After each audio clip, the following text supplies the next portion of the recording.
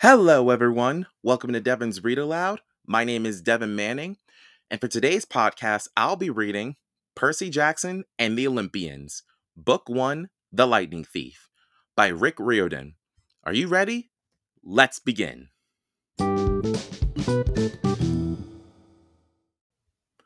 Chapter 1.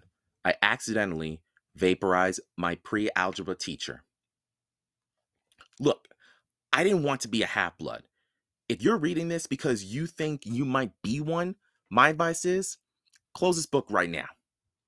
Believe whatever lie your mom or dad told you about your birth and try to lead a normal life. Being a half-blood is dangerous. It's scary. Most of the time, it gets you killed in painful, nasty ways. If you're a normal kid reading this because you think it's fiction, great. Read on. I envy you for being able to believe that none of this ever happened. But if you recognize yourself in these pages, if you feel something stirring inside, stop reading immediately.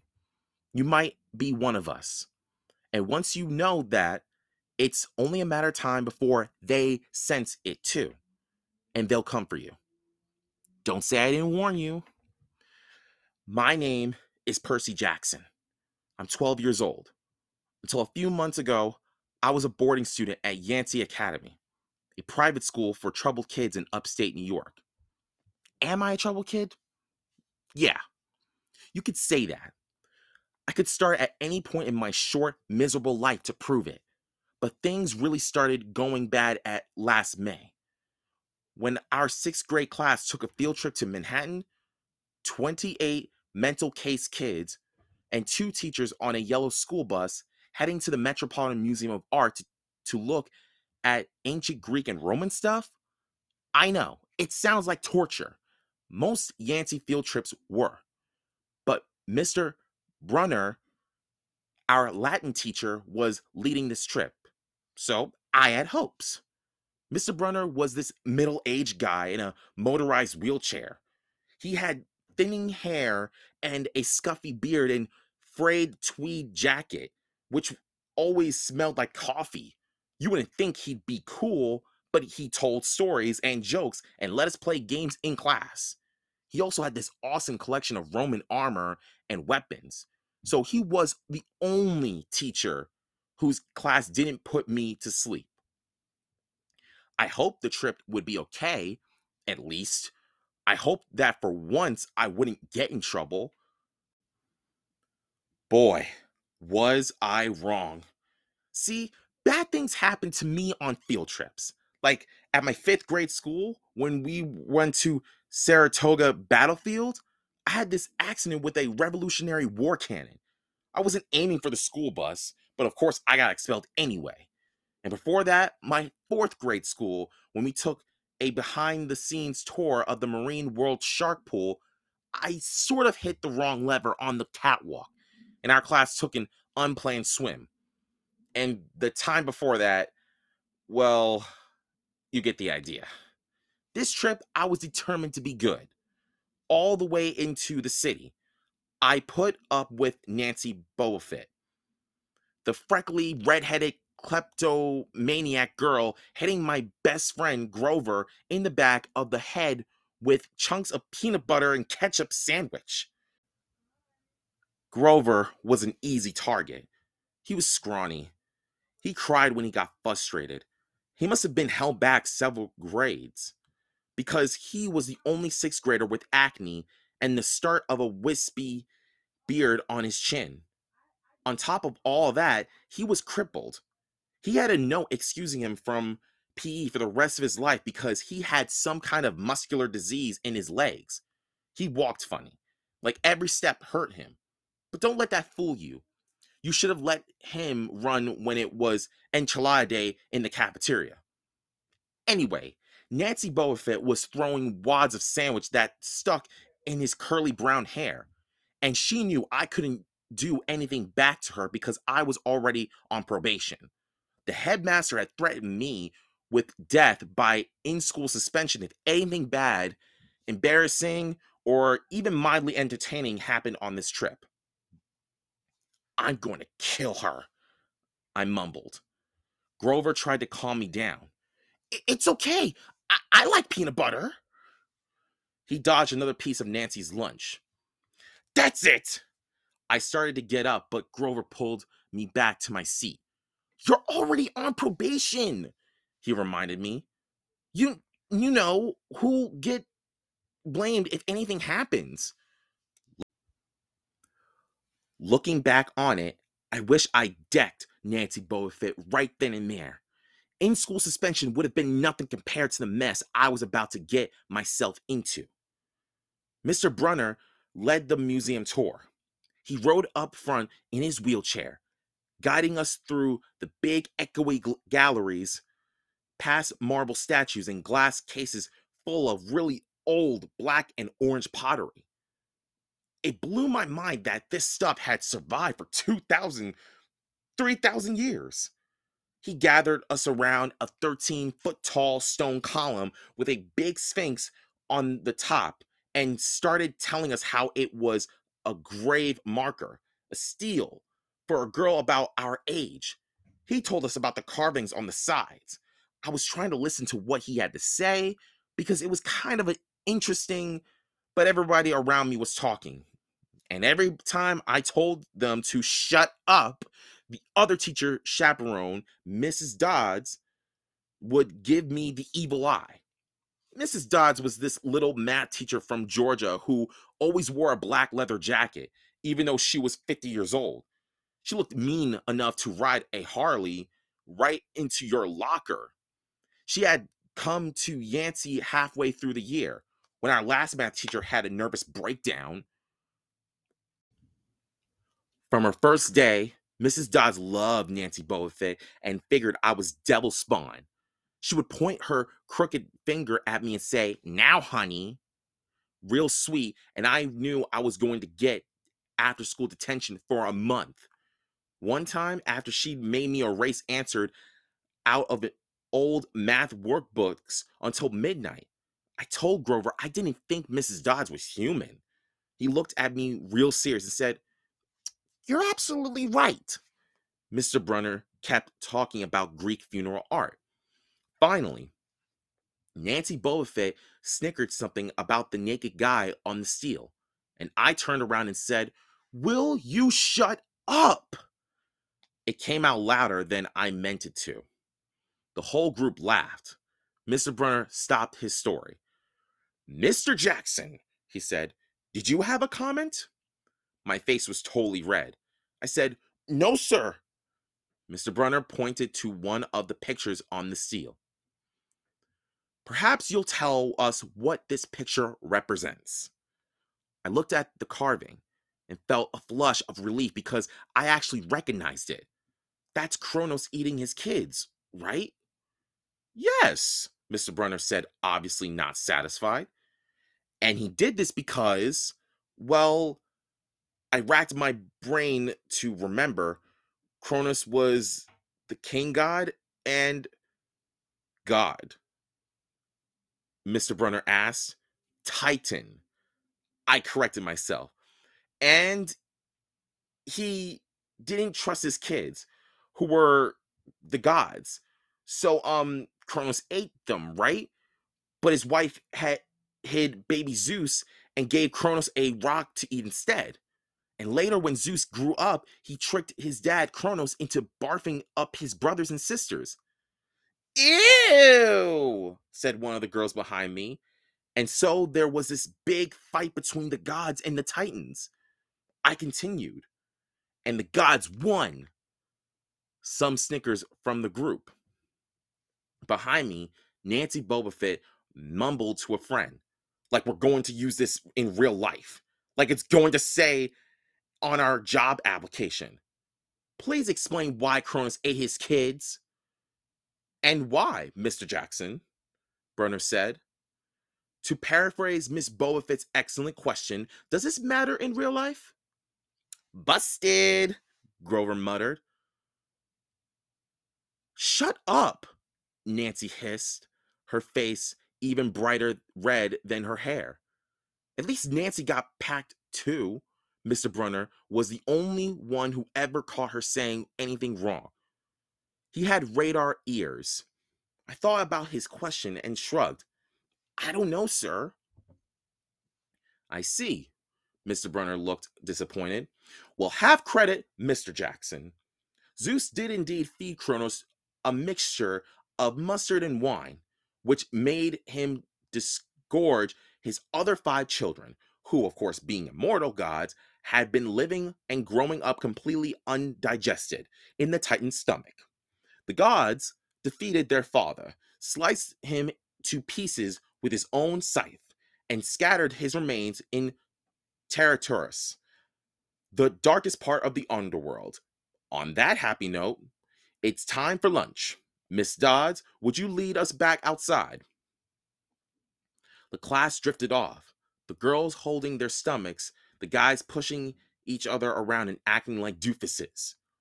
Grover and I were about to follow when Mr. Brunner said, Mr. Jackson. I knew that was coming. I told Grover to keep going. Then I turned toward Mr. Brunner and said, Sir? Mr. Brunner had this look that wouldn't let you go. Intense brown eyes that could have been 1,000 years old and had seen everything. You must learn the answer to my question. Mr. Brunner told me about the Titans, about real life, and how your studies apply to it. Oh, what you learn from me, he said, is vitally important. I expect you to treat it as such. I will accept only the best from you, Percy Jackson. I wanted to get angry. This guy pushed me so hard. I mean, sure, it was kind of a cool on tournament days when he dressed up in a suit of Roman armor and shouted, What, ho? And challenged us, sword point against chalk, to run to the board and name every Greek and Roman person who had ever lived, and their mother, and what god they worshipped. But Mr. Brunner expected me to be as good as everybody else, despite the fact that I have dyslexia and attention deficit disorder, and I have never made above a C minus in my life. No, he didn't expect me to be as good. He expected me to be better. And I just couldn't learn all those names and facts, much less spell them correctly.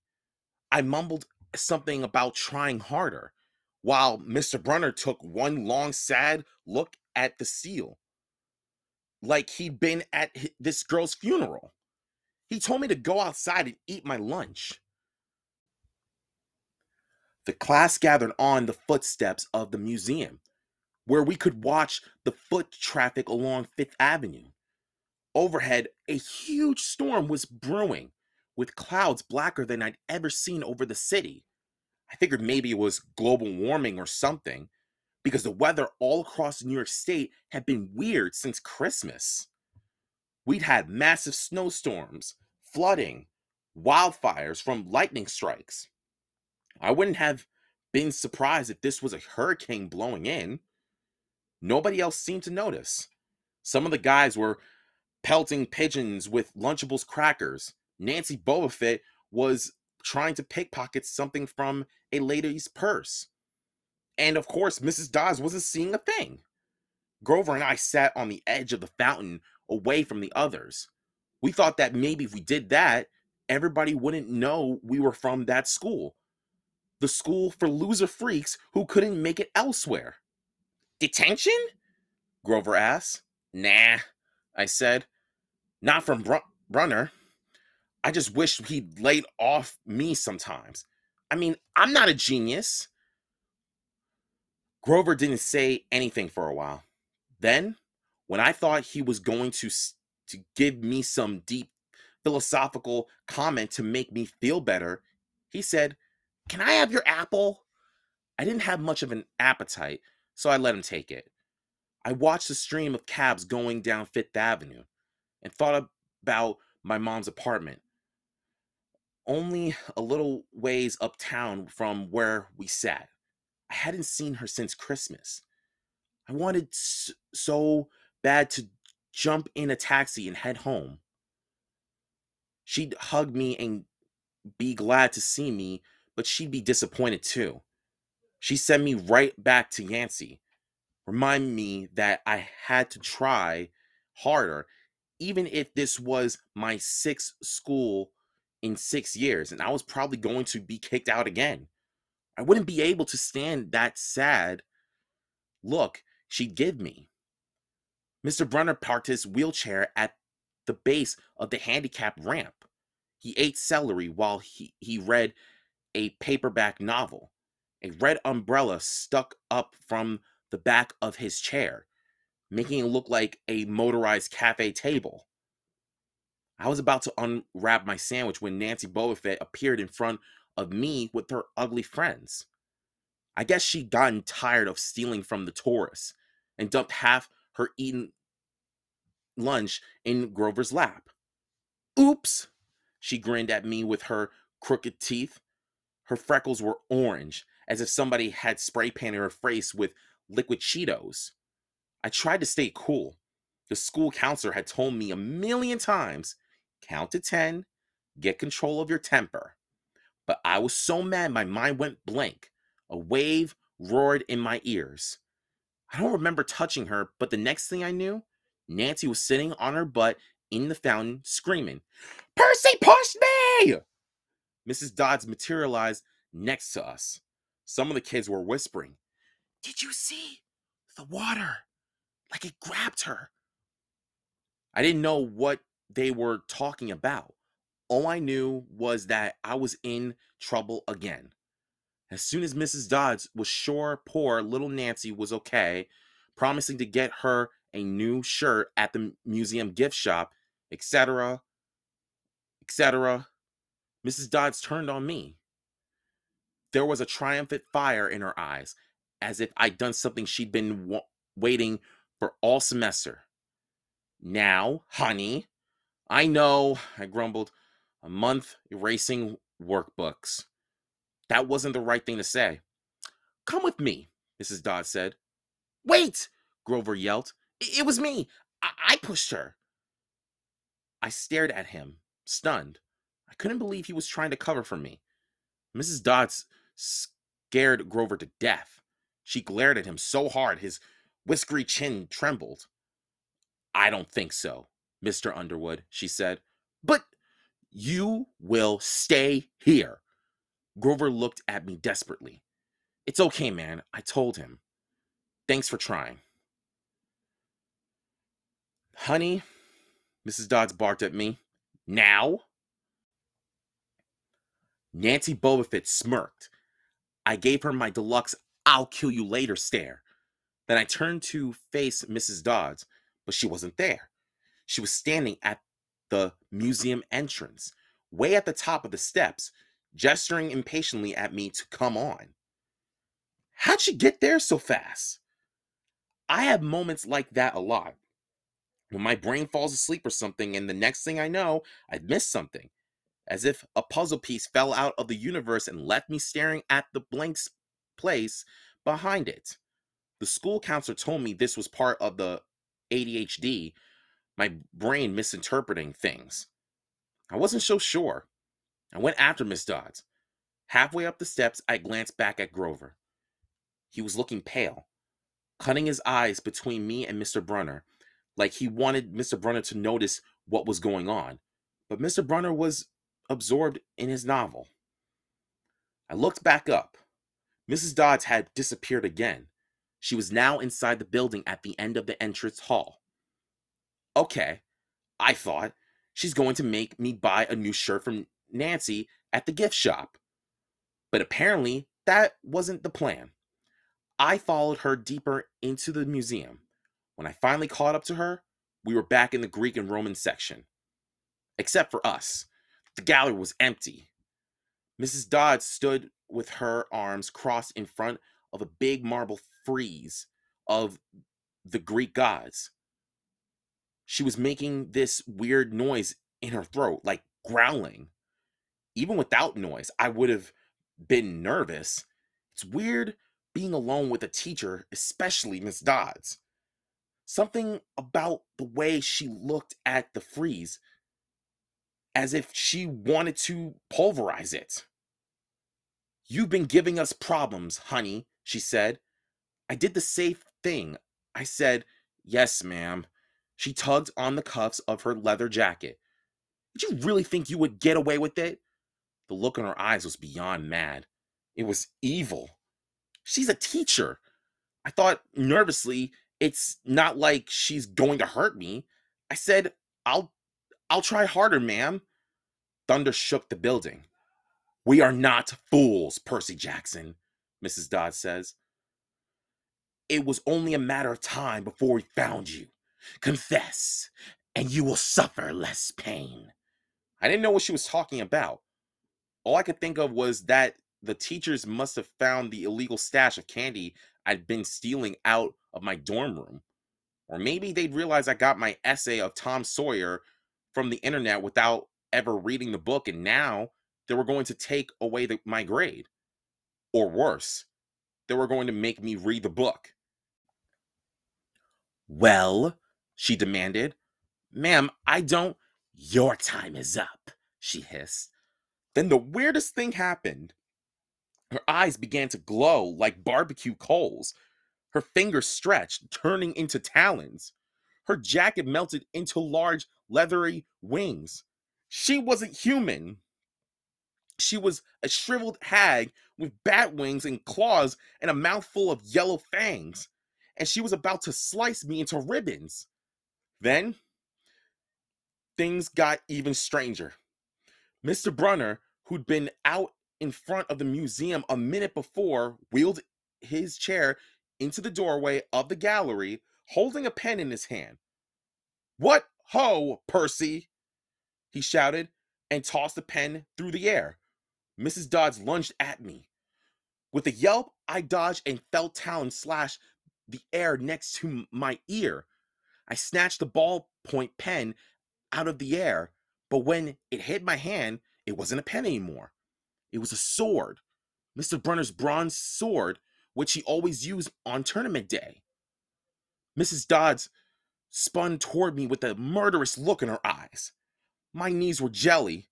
My hands were shaking so bad I almost dropped the sword. She snarled, "Die, honey!" And she flew straight at me. Absolute terror ran through my body. I did the only thing that came naturally. I swung the sword. The metal blade hit her shoulder and passed clean through her body as if she were made of water. Hiss! Mrs. Dodds was a sandcastle and a power fan. She exploded into yellow powder, vaporized on the spot, leaving nothing but the smell of sulfur and a dying screech and a chill of evil in the air, as if those two glowing red eyes were still watching me. I was alone. There was a ballpoint pen in my hand. Mr. Brunner wasn't there. Nobody was there but me. My hands were still trembling. My lunch must have been contaminated with magic mushrooms or something. Had I imagined the whole thing? I went back outside. It had started to rain. Grover was sitting by the fountain, a museum map tented over his head. Nancy Bobofit was still standing there, soaked from her swim in the fountain, grumbling to her ugly friends. When she saw me, she said, "I hope Mrs. Kerr whipped your butt." I said, "Who?" "Our teacher, duh." I blinked. We had no teacher named Mrs. Kerr. I asked Nancy what she was talking about. She just rolled her eyes and turned away. I asked Grover where Miss Dodds was. He said, "Who?" But he paused first, and he wouldn't look at me. So I thought he was messing with me. "Not funny, man," I told him. "This is serious." Thunder boomed overhead. I saw Mr. Brunner sitting under his red umbrella, reading his book as if he'd never moved. I went over to him. He looked up, a little distracted. "Ah, that would be my pen. Please bring your own writing utensil in the future, Mr. Jackson." I handed Mr. Brunner his pen. I hadn't even realized I was still holding it. "Sir," I said, "where's Miss Miss Dodds. He stared at me blankly. Who? The other chaperone, Mrs. Dodds, the pre-algebra teacher. He frowned and sat forward looking mildly concerned. Percy, there is no Miss Dodds on this trip. As far as I know, there has never been a Miss Dodds at Yancey Academy. Are you feeling all right?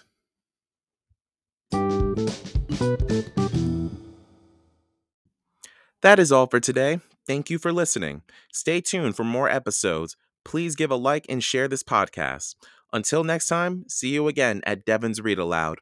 Bye-bye.